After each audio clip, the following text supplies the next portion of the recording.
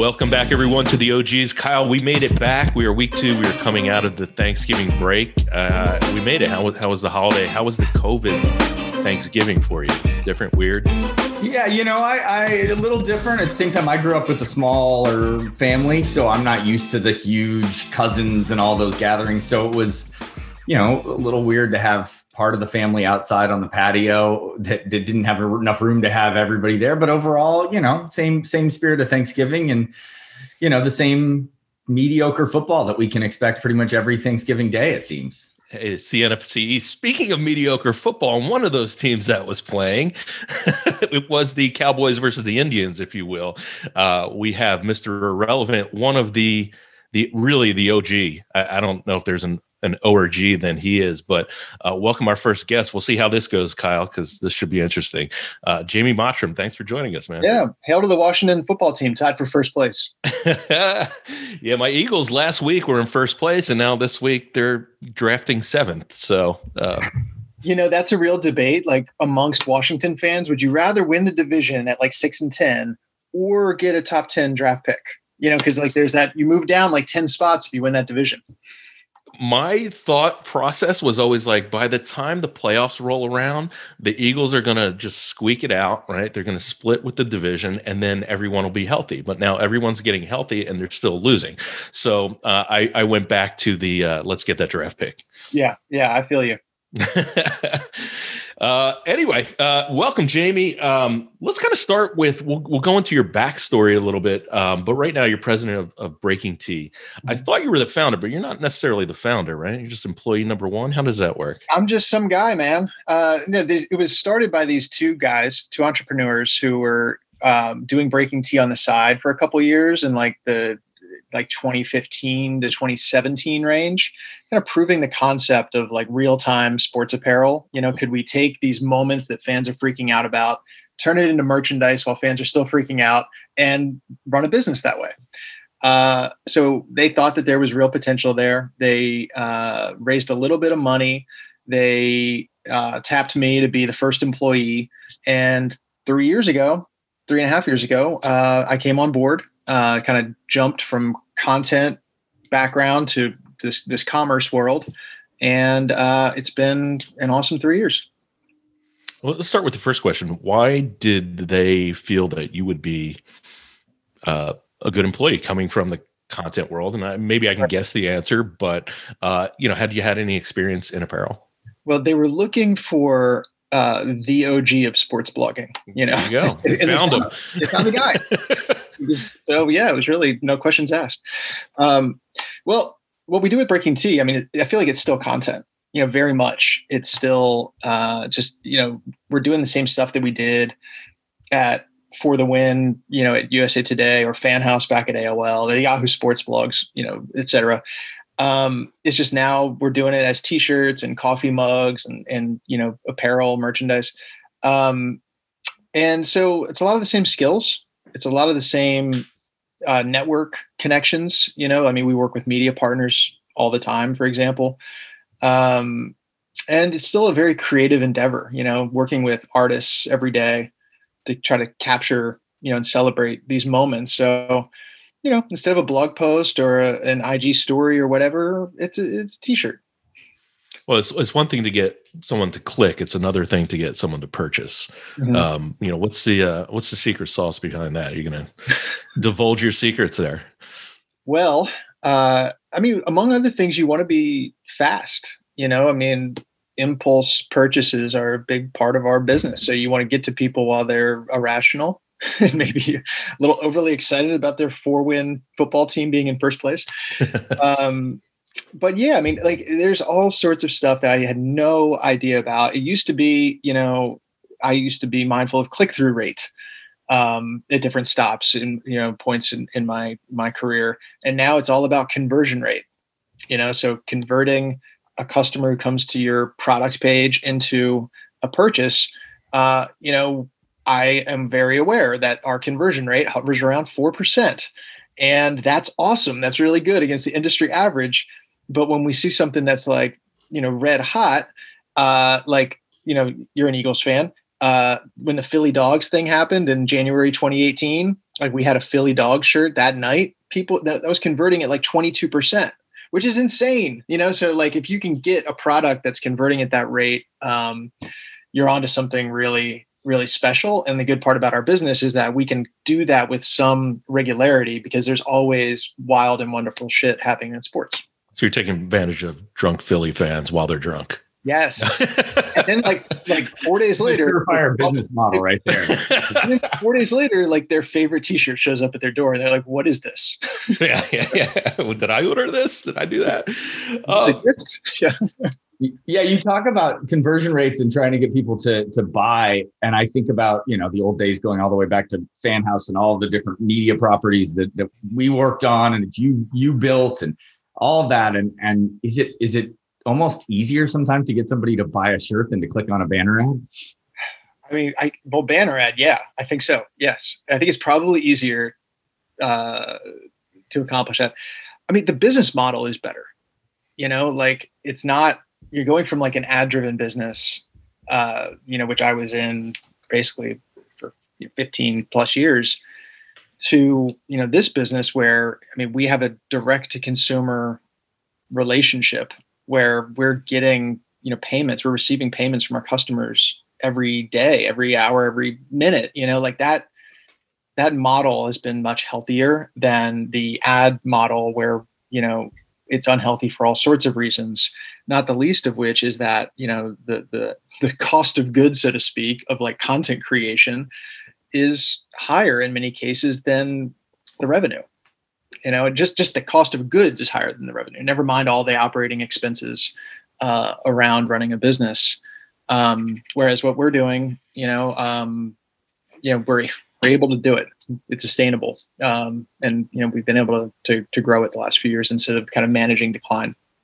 Yeah, it's interesting. It feels like yet again, like the early days of blogging where you were there ahead of everybody, seeing more and more of this shift towards, some people out there, Webb Smith is one who talks about linear commerce a lot, right? And the idea of, how do you start to build these brands that are much more about the commerce side and thinking specifically for you about the player and the player focus, right? That you guys are, it seems, much more emphasizing how do we work with players? How do we create things that are an extension of their brand while you're building a brand? I'm curious about, as you guys got started and that working relationship with a lot of the players associations as they've, just fandom has shifted, right? And younger fans that are maybe following more of that. Yeah. Well, Webb Smith is a great follow on all this stuff and a great guest at some point. And we did talk to Webb at one point, and his takeaway, like almost right off the bat, was like, you guys are a media company. And I don't know, maybe we are, maybe we aren't, but that wasn't my mindset or mentality. Like we kind of ran it like a media company, but I didn't think of it that way. But yeah, with regard to how we're set up with our, let's just call them like licensing relationships, the ideal is first and foremost to be operating with a group license where it covers it runs the gamut as much as possible, because you never know when the moment is going to happen. You never know who or what is going to inspire, everybody to be, freaking out. So, like in baseball, for instance, where we're licensed by the MLB Players Association, it covers every single player. And that's great because you can do Fernando Tatis, Mike Trout, Bryce Harper, all the big dudes. But what we see is a lot of times the biggest success comes from the most unexpected places. And that might be Max Muncy hitting one into McCovey Cove off of Madison Bumgarner and saying, go get it out of the ocean. As a Dodger fan, that was the first shirt I was going to reference. Well, the second one might be Joe Kelly saying to the Astros, nice swing, bitch. And it's like, I didn't know we were going to be talking about Joe Kelly today, but the guy who did who made the moment of the day, week, month, season. And so these group licenses, whether it's with a PA or a league, is like the ideal way to operate, at least when you're doing something that's very, moment driven and unpredictable. And the unpredictable stuff is the best stuff. Like that is the purest essence, like a championship is great. Everybody's high off of the championship, but it's that unexpected, like, rivalry moment with Max Muncy and Bumgarner, that we want to be able to kind of capitalize quickly. And we can do that without the players' involvement or the team's involvement. It's more like we have the license to use their name, image, likeness. We can capture the moment. We can go to market through all our different channels. And it's more just like a relationship between us and the fans. Then there's another type of involvement where you have players involved, and that can like kind of add to the stew. It adds like a potency. Like one example is the Marlins won their wild card series against the Cubs this year. And we had a shirt for the Marlins that was like bottom feeders. That's what it said across the chest. Because some guy in Philly, I don't know if it was Don Philly, some guy in Philly in the early part of the season said something like, we can't just beat up on bottom feeders like Miami, And so they took that to heart, and it kind of became a running gag for the team, or mantra. And we did a shirt that said bottom feeders. It sold a little bit, but when the Marlins beat the Cubs at Wrigley Field to advance, they all took the field for their celebratory photo in bottom feeders t-shirts. And awesome. Like, this is a Topps Now baseball card that came out the next day, but that's our shirt. The whole team's wearing it. And then we're on to something. Were you aware that they had ordered, or was this a total surprise to you? I love this shit right here, by the way. Prize possession. We were aware because their kind of shortstop and captain, Miguel Rojas, we had worked with him a little bit in the past, and he requested that we send a box of those shirts to the clubhouse at Wrigley Field. Nice. And so we knew that they had them. Right. I didn't know Miggy Rowe was going to bust it out. Like, usually when the teams take those like on the field photos, and it's like, made for Instagram moment, they're wearing like the officially sanctioned, like Fanatics, whatever the generic templated, Sorry, Brandon Williams. No, yeah. whatever the like thing is that every team is wearing. Like this year, I can't even remember what it was, but it was like, respect Miami, like respect LA or whatever. That's usually what they're wearing. But in this case, it was like, they were wearing Breaking Tea, and that player relationship really paid off. And there's other instances where we send stuff to the clubhouse and like, I'm not sure it ever gets opened. So, back to the Joe Kelly example, if you have the Players Association license, mm-hmm. So if you want to do a Joe Kelly t-shirt, you can do a Joe Kelly t-shirt. But what if Joe Kelly comes to you and wants to do something, say, custom for himself proactively? Yeah. Does he get to benefit from that, or do you just get to ride that agreement with the Players Association? And well, without getting too far into it, it's like they all benefit, all the players benefit from what we're doing, whether they work with us directly or not, because we're paying royalties to the PA. Those royalties are distributed to the group. It also helps fund the PA, which represents them as a union. So they're benefiting anyways. When they work with us directly, we usually figure some other arrangement, an additional arrangement. They are able to do that then, like, okay. Yeah. So like Tony Kemp this year, he's a second baseman, utility guy for the A's. He, in the wake of the George Floyd killing and unrest that ensued, he wanted to start this program called the Plus One Effect. And he came to us to create merch, more or less, for the Plus One Effect to help kind of spread this message. And, we were able to do that in addition to, or as, on top of the group license. And it was a really successful thing that you still see major leaguers and fans like representing the Plus One Effect, even, 6 months later. Got it. I'm curious. One thing that's coming to mind, which I didn't even think of before, but how are you guys thinking about, and maybe this is too early, but the sort of name, image, likeness, college level, and even we're approaching a point where guys are coming out of high school, they're already huge stars who it seems like could move units. How are you guys prepping for or approaching that now? It's a big deal. Lots of conversations, lots of wait and see as things unfold. There's all sorts of like aspects of this that it kind of have to be figured out. Like, is it going to be manageable like a group license, or do you have to do one-to-one player athlete deals, or is it like on an institution level? Can you create co-branded or co-licensed merch? So like the example from this weekend that if it happened 1 year from now would have been a mega moment is Sarah Fuller kicking for Vanderbilt. Yeah, and awesome. We work with Vanderbilt. We're a licensee of Vanderbilt. So, we're working with them to do I think it says like play like a girl with the Vanderbilt football logo on it. Play Like a Girl is a foundation that Sarah Fuller's involved with. So we're able to do that. She's not benefiting from it directly, and we're not using her NIL. A year from now, we are using her NIL. Like it's her image, or it's her name, maybe your autographs on there. Something about it is, Sarah Fuller not only inspired, but like using her name, image, likeness. Now that's great. And she could benefit from that, participate in the sales, participate in the creative, and maybe it can be collaborative. But as things are shaping up, like the school couldn't.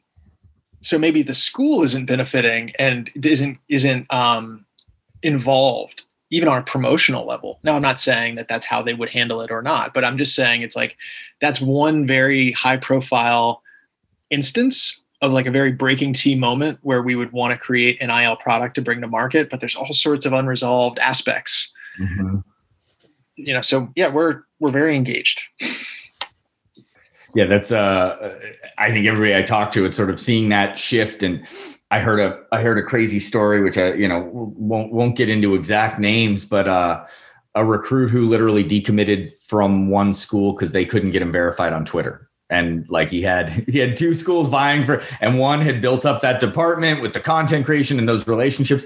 And that was, he told him, look, then if you can't do this, you're costing me, in my mind, future money in terms of, what that means. Now, bigger debate around the importance of a blue check, but still, obviously players increasingly savvy at a young age around how to build that brand.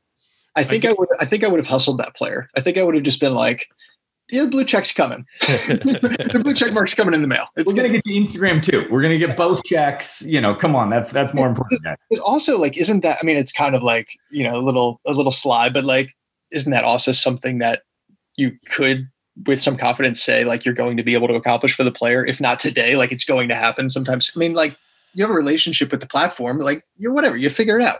Well, you want to dance around the terms of service too. Like I have that sort of media partner platform, and one person finds out, and I have kids every day hitting me up for this thing, but they also know, like, I don't want to just like do it for these random people. So they come in like, hey, I want to talk about like building my brand and marketing, and gives me this whole thing about what they want to do.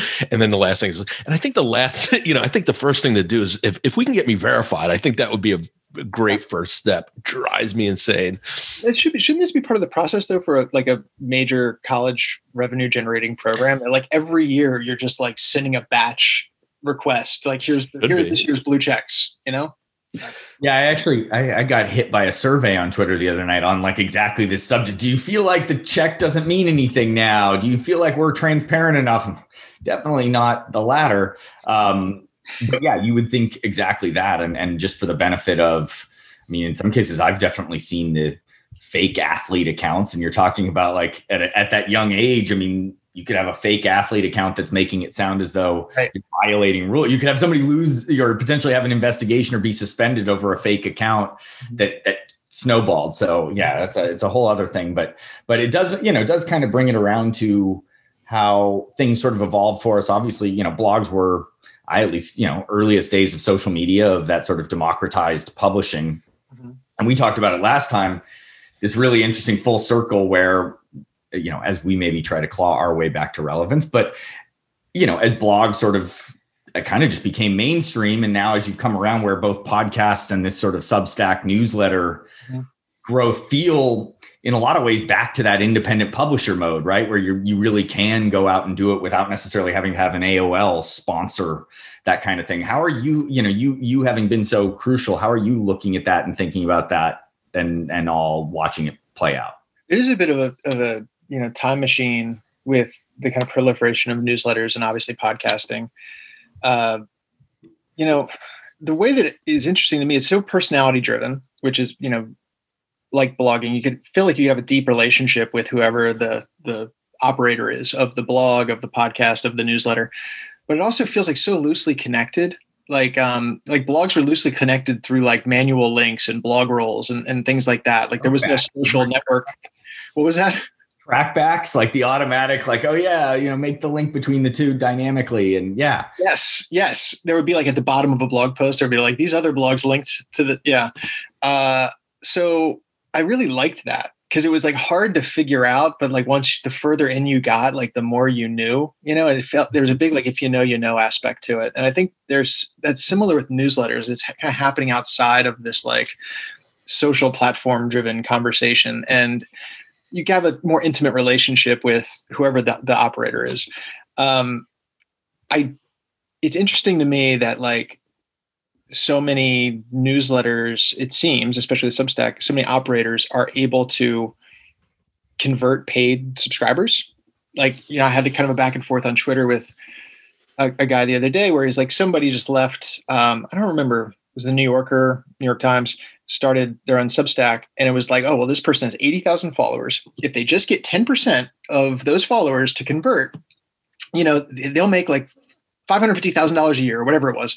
And less Substack's percent, that's going to be like $475,000. That's amazing. And I was like, bullshit. Like, you're not going to get 10% of your Twitter followers to be paid subscribers. And the dude kind of called me on my own bullshit. He was like, well, I did, and I was like, oh, okay. It was wild to me that you could get even like 1%. Yeah. And so I know it's case by case, and it's, not everybody's going to be converting at this crazy rate to get people to pay for their newsletter. But I'm just so like, it's hard for me to believe that people are going to keep adding to their subscription stack. And podcasts go the other way almost entirely. It's like podcasts are kind of given away. Sorry. Like, it's driven by ads in much the way that like, blogs were in the past. So just the models of all these things are very different. And obviously, it's really fluid.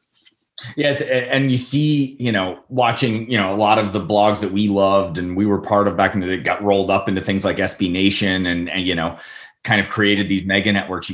I'm with you on it's one thing to get a bunch of subscribers. Churn is a very real thing, especially in a world where we're all just stacking subscriptions and video services. It'd be interesting to see, do you get the Substack for sports, or do you get that sort of roll up where, hey, I'm paying one and I'm getting these bundles? There's actually a really good, I wish I could name drop whoever had put it together, but a group that exactly that was like 8 or 9 writers that found, we have limited crossover between our audiences currently. So if we were to actually offer a bundle deal, hey, get all 4 or all 6 at once. So you're already seeing it'll be interesting who the Jamie Mottram of Substack world may emerge and be, I mean, I would hope it's somebody that's already at Substack. I don't know. Go ahead, Don. Are you speaking on mute, Don? I am. I did it. God damn it.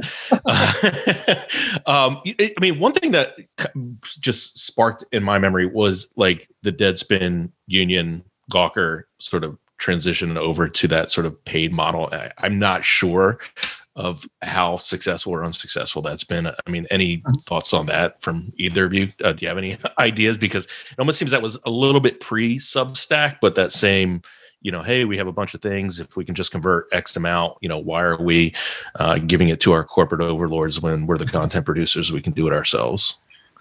I mean, my quick thought is just that they spent 10 to 15 years like building a relationship with the audience, building a community, and it is a group of writers. So I would think that would give them an advantage, so to speak, of like being able to build a subscription business. But I'm also skeptical, I think, just because like coming up and on the internet during an era when everything was given away for free, right.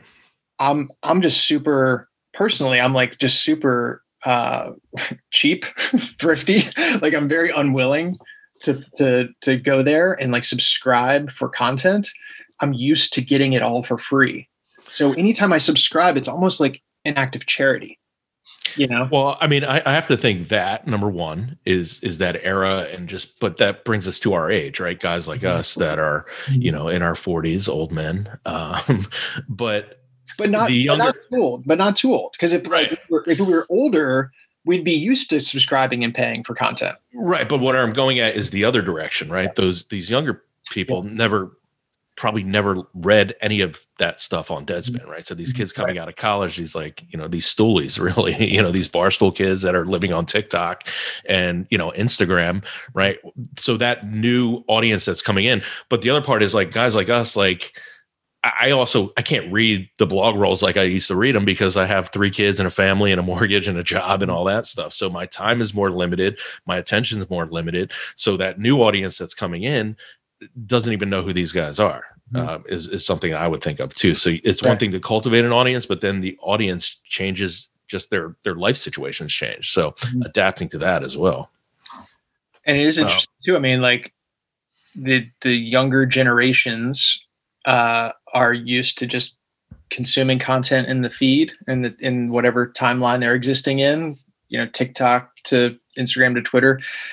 And that's all free. Everything's free, so it's like really the only, other than the platforms, making ad revenue, any of the creators or people that are operating on those platforms, it's, how are you driving a business, So I think there's just a heavy commerce component to that that's, growing.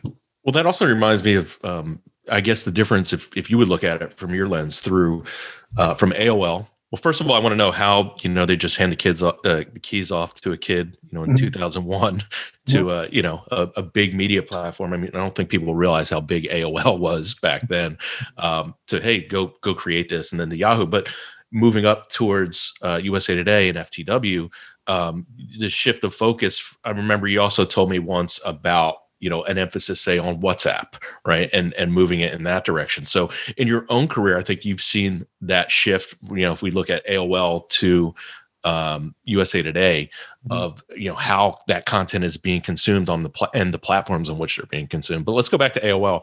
I mean, so you're probably about 2 years out of college, 3 years out of college? Mm-hmm. Yeah. Well, I graduated in 99 and I worked at a fantasy sports company for 2 years, sandbox.com. Which was, by the way, the number 4 sports site. According to Kyle with a knowing nod for those that are just listening. Sandbox. Yeah. My earliest days of fantasy football, which I think I'm still winless in titles. So my first job was I was the community manager of Wall Street Sports, which was a sandbox fake sports exchange where you could buy and sell athletes and with fake money. So I was a community manager, and I accelerated all the way up to, I was the lead producer of our fantasy football and baseball games. And it was awesome. It was just like 30 or 40 people in their 20s who didn't know what they were doing. And we were the number 4 sports site with only 2 million users. Just to think about how small the audience of like the universe was, the internet universe in like the year 2000, you could be a top 5 sports site with 2 million users. Now to be top 5, you have to have like 70 million, whatever the latest like ComScore numbers are. But we ran out of money, had to get a new job, was living in the DC area. I got a contract position at AOL as a music editor. So AOL had like AOL local, and each city had a local guide. So they needed for touring artists, they needed like basically like a landing page for like when Bob Dylan came to Austin. And then to, up to New Jersey and to DC, like each of the city guides needed like a Bob Dylan page with like a description and tour dates and where to buy tickets. That was my job for like 6 months. Bands in Town. Yeah. Just creating like, I mean, that's like the app now, Bands in Town. That's what I do. Like I'm going to to Austin. All right. Who's playing this weekend? These dates, and I'm going to be there. Perfect. And like, since it was the year 2000, like you couldn't just like link to a bio or like, it was like you had to create, like, here's who Bob Dylan is, a separate page for each. Got it. Okay, here's Incubus. Heard of them?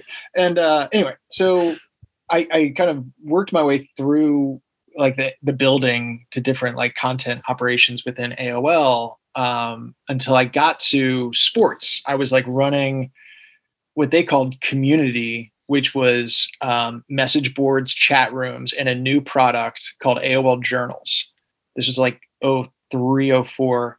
AOL Journals was like AOL's like blogging for idiots, like just a really basic blog platform to like give AOL users the ability to do it without leaving the ecosystem. So they needed people there to that like AOL employees to kind of show the users the way. Like, what is a blog? How do you use it? You know? And I was like that person for sports. I'm going to show you how to sports blog. And I had never even heard of blogs. Like literally the OG, like teaching guys how to sports blog on like, the first major platform. So like the first thing I did was like March Madness 03 or 4. I don't remember. And I started a March Madness blog on AOL Journals called A Cinderella Story. And it was so fun. I had a blast. And then April came along. There was no more NCAA tournament. I was like, I want to keep doing it. The NFL draft was about to happen.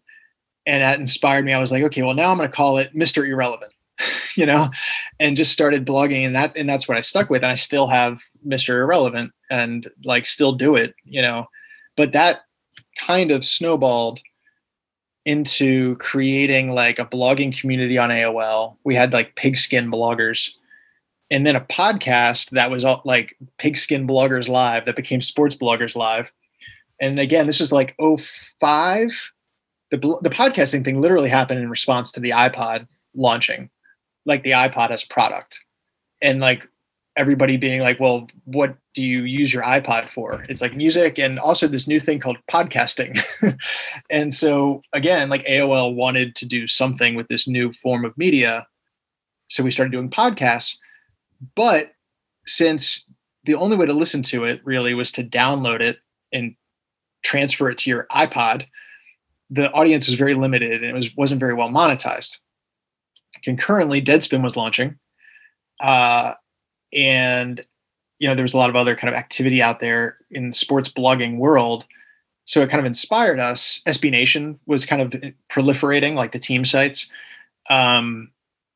It kind of inspired us to say, well, what could we do with blogging that would not just be like user driven, would be more like professional content driven under the banner of AOL Sports. And anyway, me and this guy named Ross Schaffelberger put together like a 1 or 2 page proposal for what became Fan House. I think it was literally called College Football Fan House. It was going to be like just college focused. And that proposal, with a limited, you know, request for funding, ended up on my boss's boss's desk. And that boss was Jim Bankoff, who gave the green light on the original form of Fan House in like 2005, and who is now and has been for years the CEO of Vox Media. And it was funny, a consideration at that point where we were going to create Fan House was whether we should do that or just buy SB Nation. And I mean, I say that, I don't even know at the time, I didn't even know what that would mean. Like right. I was 25 or whatever, and just like an idiot. I barely knew what blogs were or what SB Nation was, but that was an actual consideration point. Like 15 years ago was like, should AOL buy what was then SB Nation and what became Vox Media? And so Jim ended up going to Vox. Yeah. The thing that always got me was the talent, all these stops that you've made, just the talent, like collective that has been a part of it. Kyle Bunch notwithstanding, you know, but you know, not just on the executive side, but on the writer side, on the content producer side, for lack of better terms.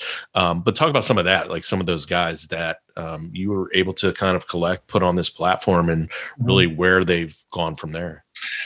I mean, it was criminal. It was like, oh, there's all these people doing this for free, basically, you know, and whether that was at a blog that people knew about, like Kissing Susie Colbert, or a blog that like nobody had ever heard of, like Hugging Harold Reynolds. Hugging Harold Reynolds. No, like that, it's on the spectrum. Okay. But there's like the Kissing Susie Colbert side, which like kind of at the time, like online sports fans knew about that, all the way over to like some random, like at the time, I think St. Louis Rams blog, you know, and like whatever that was called, And also I think we were pretty aggressively raiding SB Nation team sites. Like I remember getting a nasty gram from Tyler Blazinski, who was running SB Nation at the time. Mm-hmm. But there wasn't a lot of competition. There weren't a lot of jobs for people who were doing this organically. So we really got to pick from a really talented crop of people. And, the only reason or the only kind of nose we got, which would be well, I'm a lawyer and I have no time and I only do this for shits and giggles. I don't need the money whatsoever. So no, thank you. But for a lot of other people, it would be okay, you'll put me on a platform and pay me a little bit of money and, we get to do this new thing together. Okay, sure. So, we were able to attract, and kind of compile a lot of talented people, but really just a lot of people, period. I mean, I remember at the time I had an intern who helped me track all this stuff because we had 100 bloggers, from 0 to 100, in 30 days, we had paid blog staff that were publishing on this platform, and that we had to track payments and paperwork to begin with and do training and access systems and all this stuff. It was a total circus. And I had one college kid kind of helping me on that. But a lot of the talent now, I mean, I don't know, they're all over the place. I mean, everybody from, Matt Ufford, who has an executive position at ESPN, to Spencer Hall, who just left, SB Nation, to J.E. Skeets and the No Dunks podcast crew. Jason McIntyre was in the mix, the big lead in Fox Sports. Nate Jones, who's an awesome NBA agent now and reps Dame Lillard and all sorts of badass, NBA stars. And it's just an awesome crew. I mean, I know I'm omitting people Will Brinson, national voice on NFL at CBS, all sorts of people that I still read them and I'm just astounded by the success that they've had. I mean, not that it wasn't earned or expected, but it's just to go from there to here has been awesome to witness it.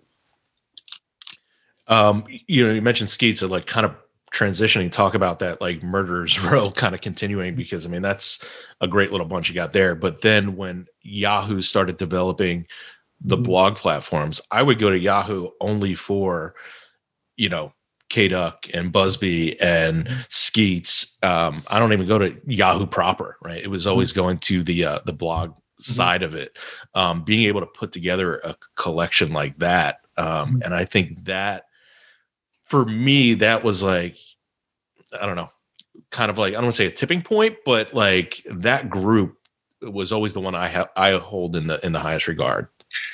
Well, that was another awesome opportunity, because it was the fan house thing for me was started and finished very quickly.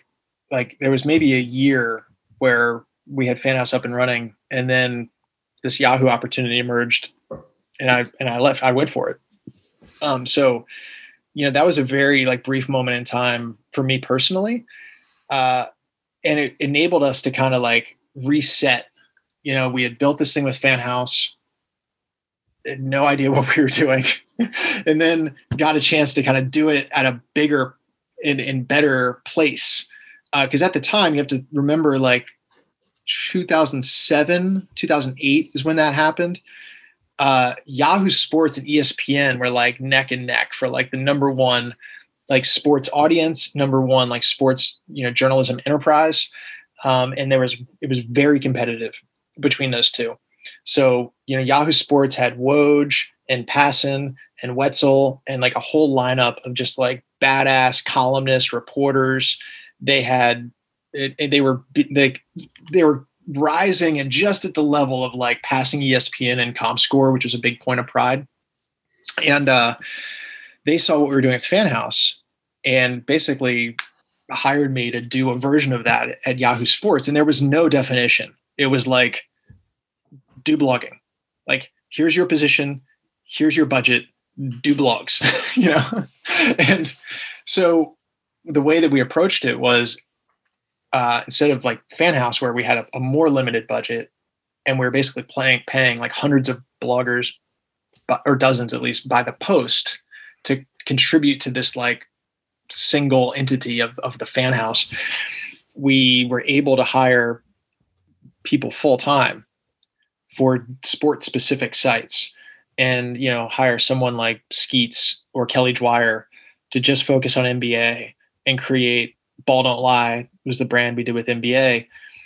And the purpose was kind of to try to catch like the Don Povias of the world. Like, could we get somebody to come to Yahoo just for this? Like, could we create the best NBA blog, period, and get NBA heads, like NBA internet people, to come here every day and maybe come back over the course of the day? That was the idea for every sport. And it seems so antiquated now, but at the time, the time was right for it.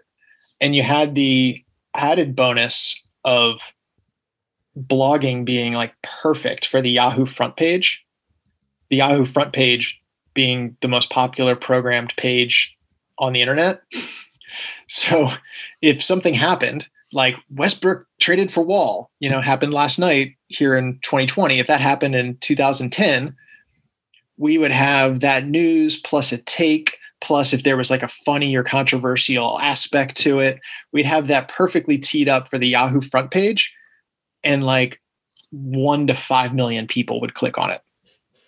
Like 1 to 5 million page views for a specific blog post. That would happen every day. So the Yahoo Sports blogs, some of those writers, I mean, those were the most read people on the internet from like 2008. And the most entertaining. Yeah. I mean, like nobody, like Greg Wyshynski on NHL. Yeah. No other NHL writer was read as much as Greg Wyshynski for the period of time he was at Yahoo. And that might be true now still, now that he's at ESPN. But, you know, Chris Chase was read more than Bill Simmons. You know, during that period of time on a page view basis. I don't even think it was particularly close. That's amazing. You know, before we even go into FTW, if we even do, because I know we're coming up on some time here. You know, these names that you mentioned, you know, these are guys that, you know, we've all kind of got together with, if you will. And just curious your take on, we're calling it kind of like the BWB retrospective. Mm-hmm. You know, one thing that we tried to do was to kind of bring that community that we had online and bring it offline. And I think a lot of that, you know, we were always told, hey, well, you know, I went to your thing recruiting people, or I went to your thing, got a job kind of thing. Mm-hmm. But, you know, curious, a guy like you that was kind of, you know, rolled your sleeves up and in the business and developing these, you know, platforms and people and giving people a platform. You know, just your take on, you know, you've done a couple of our events, at least 2 or 3, going back to Vegas, as Seebeck called the handsomest blog in Blogs of Balls history, with you, Mr. Delario. Who else was on that one? Skeets, I think, was on that. There was one that I was on. I was the moderator, and I think it was Skeets and Tass. Yeah. Josh Elliott. New York. Yeah. Yeah, Josh Elliott, who's like, you know, whatever. He's like Good Morning America. Bomani. And Bomani. So and Jonah Carey. And Jonah was dragging it down a little bit. Yeah. But I mean, that's a good looking group there with Josh and Bo and Skeets and Tass. Yeah. Like, what was some of your memories of that, or your takeaways of just kind of the get together aspect of it? Well, I mean, honestly, I've spent so much time in this, but very online. You know, I mean, there's people I've worked with for years and never met. And those get-togethers are some of the rare occasions to like actually spend time together. You know, it is very special. You know, whether it's New York or Vegas, like I cherish that, and I want it to happen again. You know, we're just very online. I guess as bloggers, podcasters, social people. I mean, now I run Breaking Tea remotely. We exist in Slack. Like I thought those were very special events, and I would love for something like that to happen. Again, post pandemic. Yeah, we'll need your help. We're trying to figure out how to do that. We talked about it last week a little bit. Is we've tried to evolve it, and it's tough. We're trying to evolve with the times. We joked when we first got on about are we relevant? Are we not relevant? But I think that there's always that relevancy in the sort of the networking or the connectivity, or I call it, it's almost like a family reunion as we do them now. But everybody's in different positions, as is the world. But appreciate you always always supporting, and if you couldn't make it, you always recommended someone great that could, whether it was, I think Pez came via you, Mark Pesavento. The one I missed that I wasn't there, I think I might have been listening to the live feed, was the Spencer Hall, Jason McIntyre blow up. I think it was maybe Chicago. Yeah, that was fun. I think Twitter existed then, because I think I tweeted something out that you guys were showing the tweets on the screen behind. Yeah. I don't remember exactly the circumstance, but even when I wasn't there, it was fun. Well, we were joking. That was the actual streaming was Justin TV, which is now Twitch. They were doing the streaming for us back then. Yeah. One of my favorite things with that, speaking of dropping names, was was the divorced dad playbook. Dan Levy, Dan, yeah, right, couldn't be there, and we were doing a panel on podcasting, and he was so distraught that he couldn't be there. So he was like, "Can I send a video?" And we're like, "Yeah, we'll let you send a video in." So his big head is on that big screen talking while people are trying to break, and they're like, "Okay, he's done." Everybody starts getting up, and they're like, "Wait, he's still going." It was just it just kept going on and on. So yeah, there was some fun remote. And then the tweets on the back. There's some bizarre shit that's happened over the years. I also have some bad memories of being on a panel, but also extremely hungover. And maybe not being my best self. You weren't alone. I think the entire audience was pretty much like the sponsored pre-parties with alcohol sponsors the night before. Pretty much that up well. Well, I mean, if you go to New York, Chicago, Vegas, and you're connecting with people that you don't get to be around that often, whether you're drinking or not, you're going to make the most of that. You're going to be up as late as you can be up. And that was, that's part of how it was so fun. But I wish I could get there, and then my panel happens, and then the rest after the panel, and not the other way around. So I got one sort of final question for you, and Kyle, if you do too. Would it be easier to start Breaking Tea in 2001 or to start, let's say, a fan house in 2021? 20 years, man. You've spanned a couple lifetimes there. What do you think? Question for me? Yeah. Okay. I think it's a great question. I think it would be easier to start some sort of apparel brand, merch e-commerce brand back in 2001, even though Shopify wasn't in place or whatever, than a fan house type website now. I mean, even as early or as recent as 2016, we had started For the Win in 2013. It was all about social. It's we want to cover sports in a way that's going to be really relevant and get a lot of engagement on social media, primarily Facebook, secondarily Twitter. And that was the whole thing. Assume everybody's reading it on their phones and assume that everybody's coming in through the timeline or the newsfeed. And that was 2013. And we thought we were pretty smart, felt pretty good about ourselves. By 15, 16, we were what the fuck were we thinking? Why did we make this a website? Yeah. And so just that quickly, the world had turned. And, that was 4 or 5 years ago that we were coming to that realization. So I'll build on that with my last question, which would be then looking out to the next couple of years and any predictions you would make about how the space, and I'd use, overall sports and including Breaking Tea and the commerce side, just all of the different ways that creators and people in sport are going to monetize what that fan experience. What would you, when we come back in a couple of years, what would you think is going to have happened?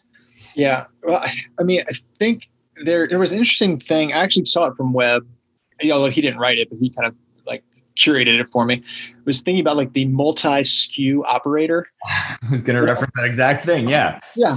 And I thought that was really clever. And it's a way that we talk and work with media companies and individual operators all the time, is thinking about is not just subscription, not just ad, not just e-commerce, but like all these different things that you have to kind of stack up. I mean, if you're an individual or you're a brand that can, make it with a single SKU, so to speak, then awesome. Like keep going.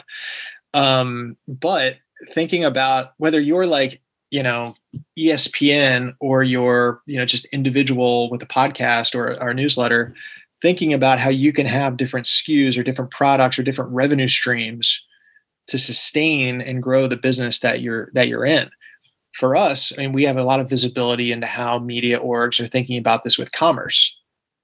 And a lot of media orgs look at what Breaking Tea is doing and they say, well, I want in on that. Or they look at like what Barstool is doing and say, well, shit, how does Barstool make 7-8 figure revenues off of commerce, off of merch? Well, it's because Barstool's a different beast, and that's not going to work for you, fill in the blank, major national sports site. But here's what could work for you, to actually grow a meaningful commerce business. I know that almost every sports media entity out there has that in mind and is taking steps to figure that out. But how it actually manifests is going to vary, like brand by brand and individual by individual. I don't know that this conversation was really happening a few years back. It's starting to happen now, and I think you'll see it, come to fruition in the few years to come. Awesome. Well, Jamie, hate to cut it short. I think we could keep going a little bit longer if we wanted to, but coming up on the hour, I know you guys both got a jet. Appreciate you coming on, but also appreciate everything that you've done, not just for the industry, but also for us and our group and our event over the years. You've been a great friend, a mentor, etc. Getting all sentimental here, but appreciate you coming on. It's been my pleasure. Really good talking to you guys. And let's do it again. It Blogs with Balls 2021. All right. And I'm going to follow up with you for some Wilmington, North Carolina Pop Warner information following up next generation. Please do. I need to do, what was Todd Marinovich's dad's name? I need to Marv Marinovich. I need to Marv Marinovich my kid. As a baby, so they get more of that. All right. All right, guys. Kyle, thanks again. We'll do it again next week. Maybe Matt Seebeck won't stand us up, and we'll get going again. All right, guys. Till next week. Thank you, Jamie. Thank you, Kyle. We'll talk later. Talk soon.